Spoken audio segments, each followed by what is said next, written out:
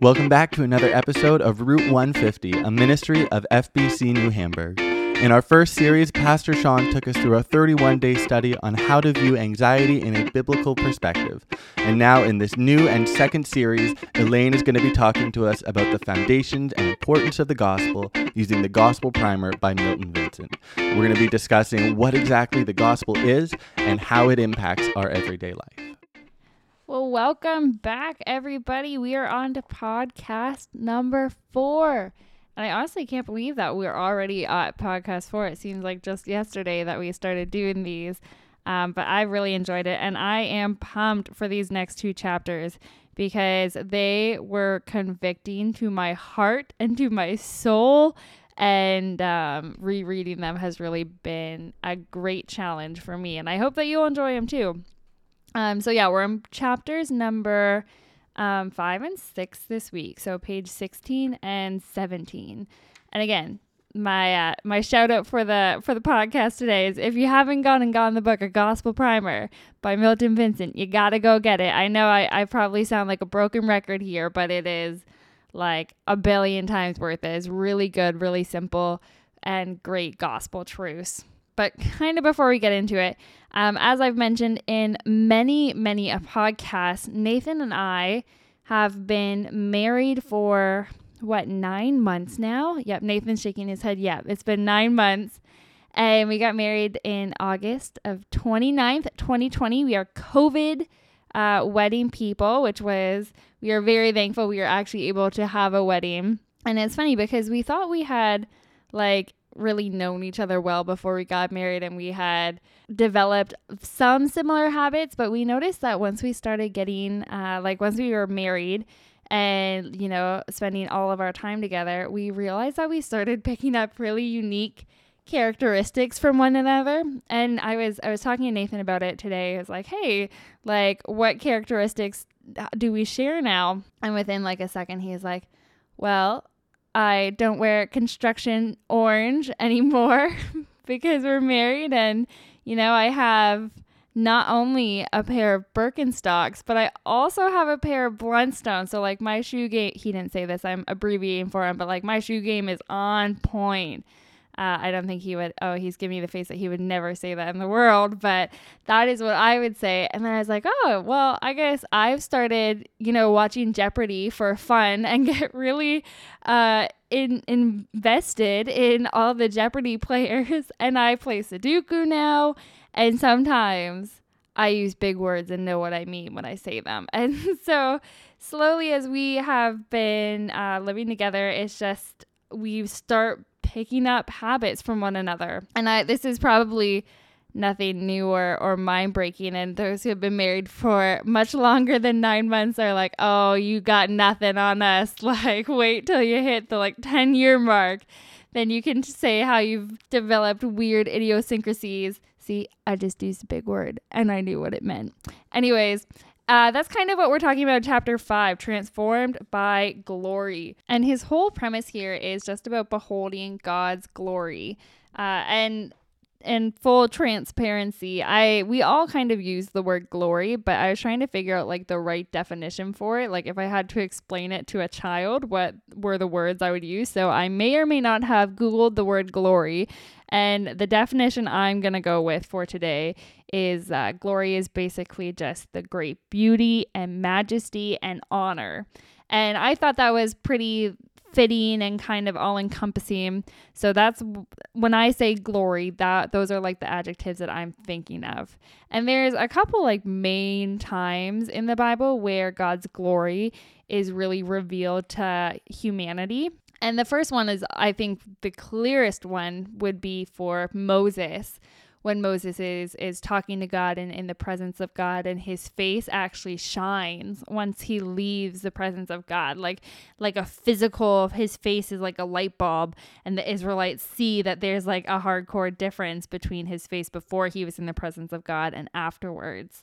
And then the one that Milton Vincent really talks about in chapter 5 is the verse in 2 Corinthians 3:18. And again, kind of just a shout out that if you have like a hardcore Bible, not a hardcore Bible, if you have a hard copy Bible, that you should be underlining things that seem important to you. And this would be a really good verse to underline.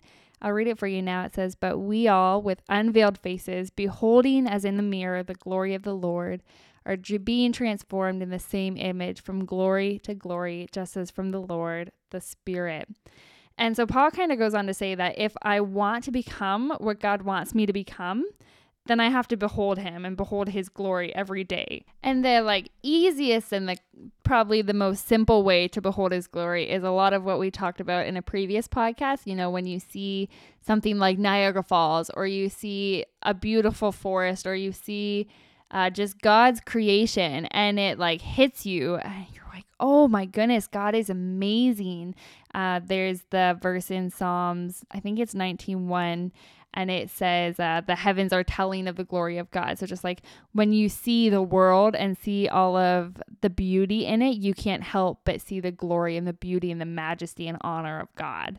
And I think that is one way that is really simple to behold the glory of God, is to just look around us and see just the amazing things he's done just on a very physical level. And that in itself should really make us just want to worship God and thank him for the good things he has given us, but also remind us of his power and who he is.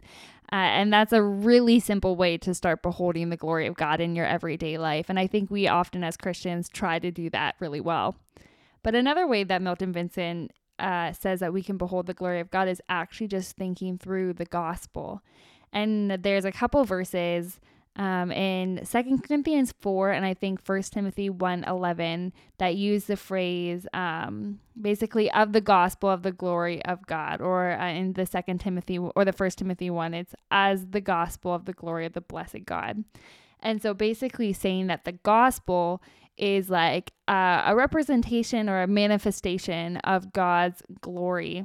And so I had honestly never thought of the gospel in this way. And I know it's a term that we often use, like the gospel of the glory of God, but I hadn't processed really what that meant. And so I was trying to think of what some examples are, like how is God's glory revealed in the gospel? And I started to just think through like the aspects of the gospel, like the fact that God was willing to come to earth shows his glory. The fact that God was able to live a perfect life shows his beauty and perfection. The fact that God was faithful to the cross shows his glory. The fact that he was able to defeat death shows his majesty, like across everything. And if you kind of start thinking through the different parts of the gospel, and you think, how does this show God's majesty? How does this show God's glory? How does this show God's beauty? And it is amazing, because that's honestly a habit that I've never gotten into before, to specifically look at the aspects of the gospel to see how it shows his glory. Just something I never thought to do. And it's really amazing. Even you look through the life of Christ and you see like the ability to perform miracles, his care for children, his care for marginalized people. All of it shows his amazing glory.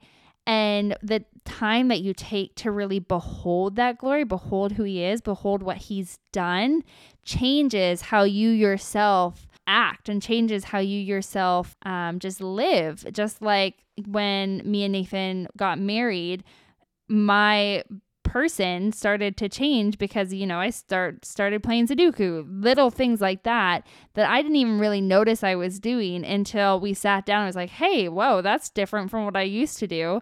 Because the more time you spend with something, the more time you spend with someone and thinking through things, the more you become like that person. And that's the same principle that beholding the glory of God would do for you, is the more you behold him, the more you become like him, and it slowly changes your actions and your thoughts and your behaviors and your heart. That's what the fruit of the Spirit is, like growing in love and kindness and joy and patience and mercy. And I'm sure I missed a couple, but that's really where a lot of this starts. Is it's not huge, big steps like I have to change every part of my life. Sometimes it's really simple, just like, okay, today I'm going to think through how the life of Jesus showed God's glory. And just really all day, think through that and be amazed by it and be incredibly happy about it, because when Christ did that, it changed the whole game. It changed everything for you. And that's something to spend time thinking on. And sometimes our spiritual walk can be as simple as taking time to think through things like beholding the power and the glory of God.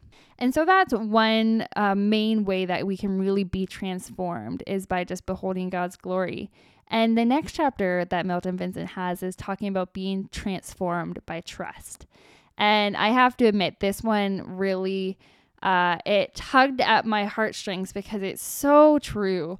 He kind of starts off with the premise that when we sin, we're sinning because at our heart, there's a little bit of distrust towards God. When we sin, we're kind of like, God, do you really have my best intentions right now? Kind of like when you're babysitting a kid, or maybe you have kids and you tell them, hey, you can't have that cookie because you're not going to enjoy supper later. And in that moment, the child that you're taking care of is like, what? No way. You don't have my best intentions at heart. If you loved me, I would have this cookie now. And if you have a really smart, manipulative child, then you will know that this is often what they will do. But not me. I never did that. No, I was a perfect little angel when I was a child. But you know that so often, like little kids, or like when a child goes and they want to touch the burner because it's pretty and red and it looks really cool, and you have to tell them, don't touch it. That's a horrible idea because it's going to hurt you. And they just don't necessarily trust that that's true. And I think that can often be us when we're sinning, because in that moment we think that God is holding out on us, or that God like loves us, but he just kind of wants us to live a really boring life and not do what we think is fun. And this has been true since like forever. You go back to Genesis 3 and you have the fall of man, and Eve and Adam in that moment are just doubting that God has the best intentions for them. They think that God is withholding something really good from them, that beautiful fruit that was good for that was beholding to the eyes and looked like that was something very appealing. And we all see how that went. It didn't go amazing. But when we believe that the gospel is true, we're also saying that like the God who came down to earth to love us, to live a perfect life, to die for us, to defeat death for us, which is amazing. He did that sacrificially and out of love. And so then when we're taking that thinking, so that, okay, God came down to earth, he loved us, he died for us, he did that out of his love, then that same God is also the one who gave us a way to live. And that way of living was born out of a love for us. I don't know about you. Sometimes that's really hard to grapple with. And again, I think that almost everyone listening here, if you were writing a test and the test said, does God love you? You would click yes. And then if the test then went on to say, does God have the best intentions for you? You would click yes. And then if the next question was, are obeying his commandments and principles good for you? You would click yes.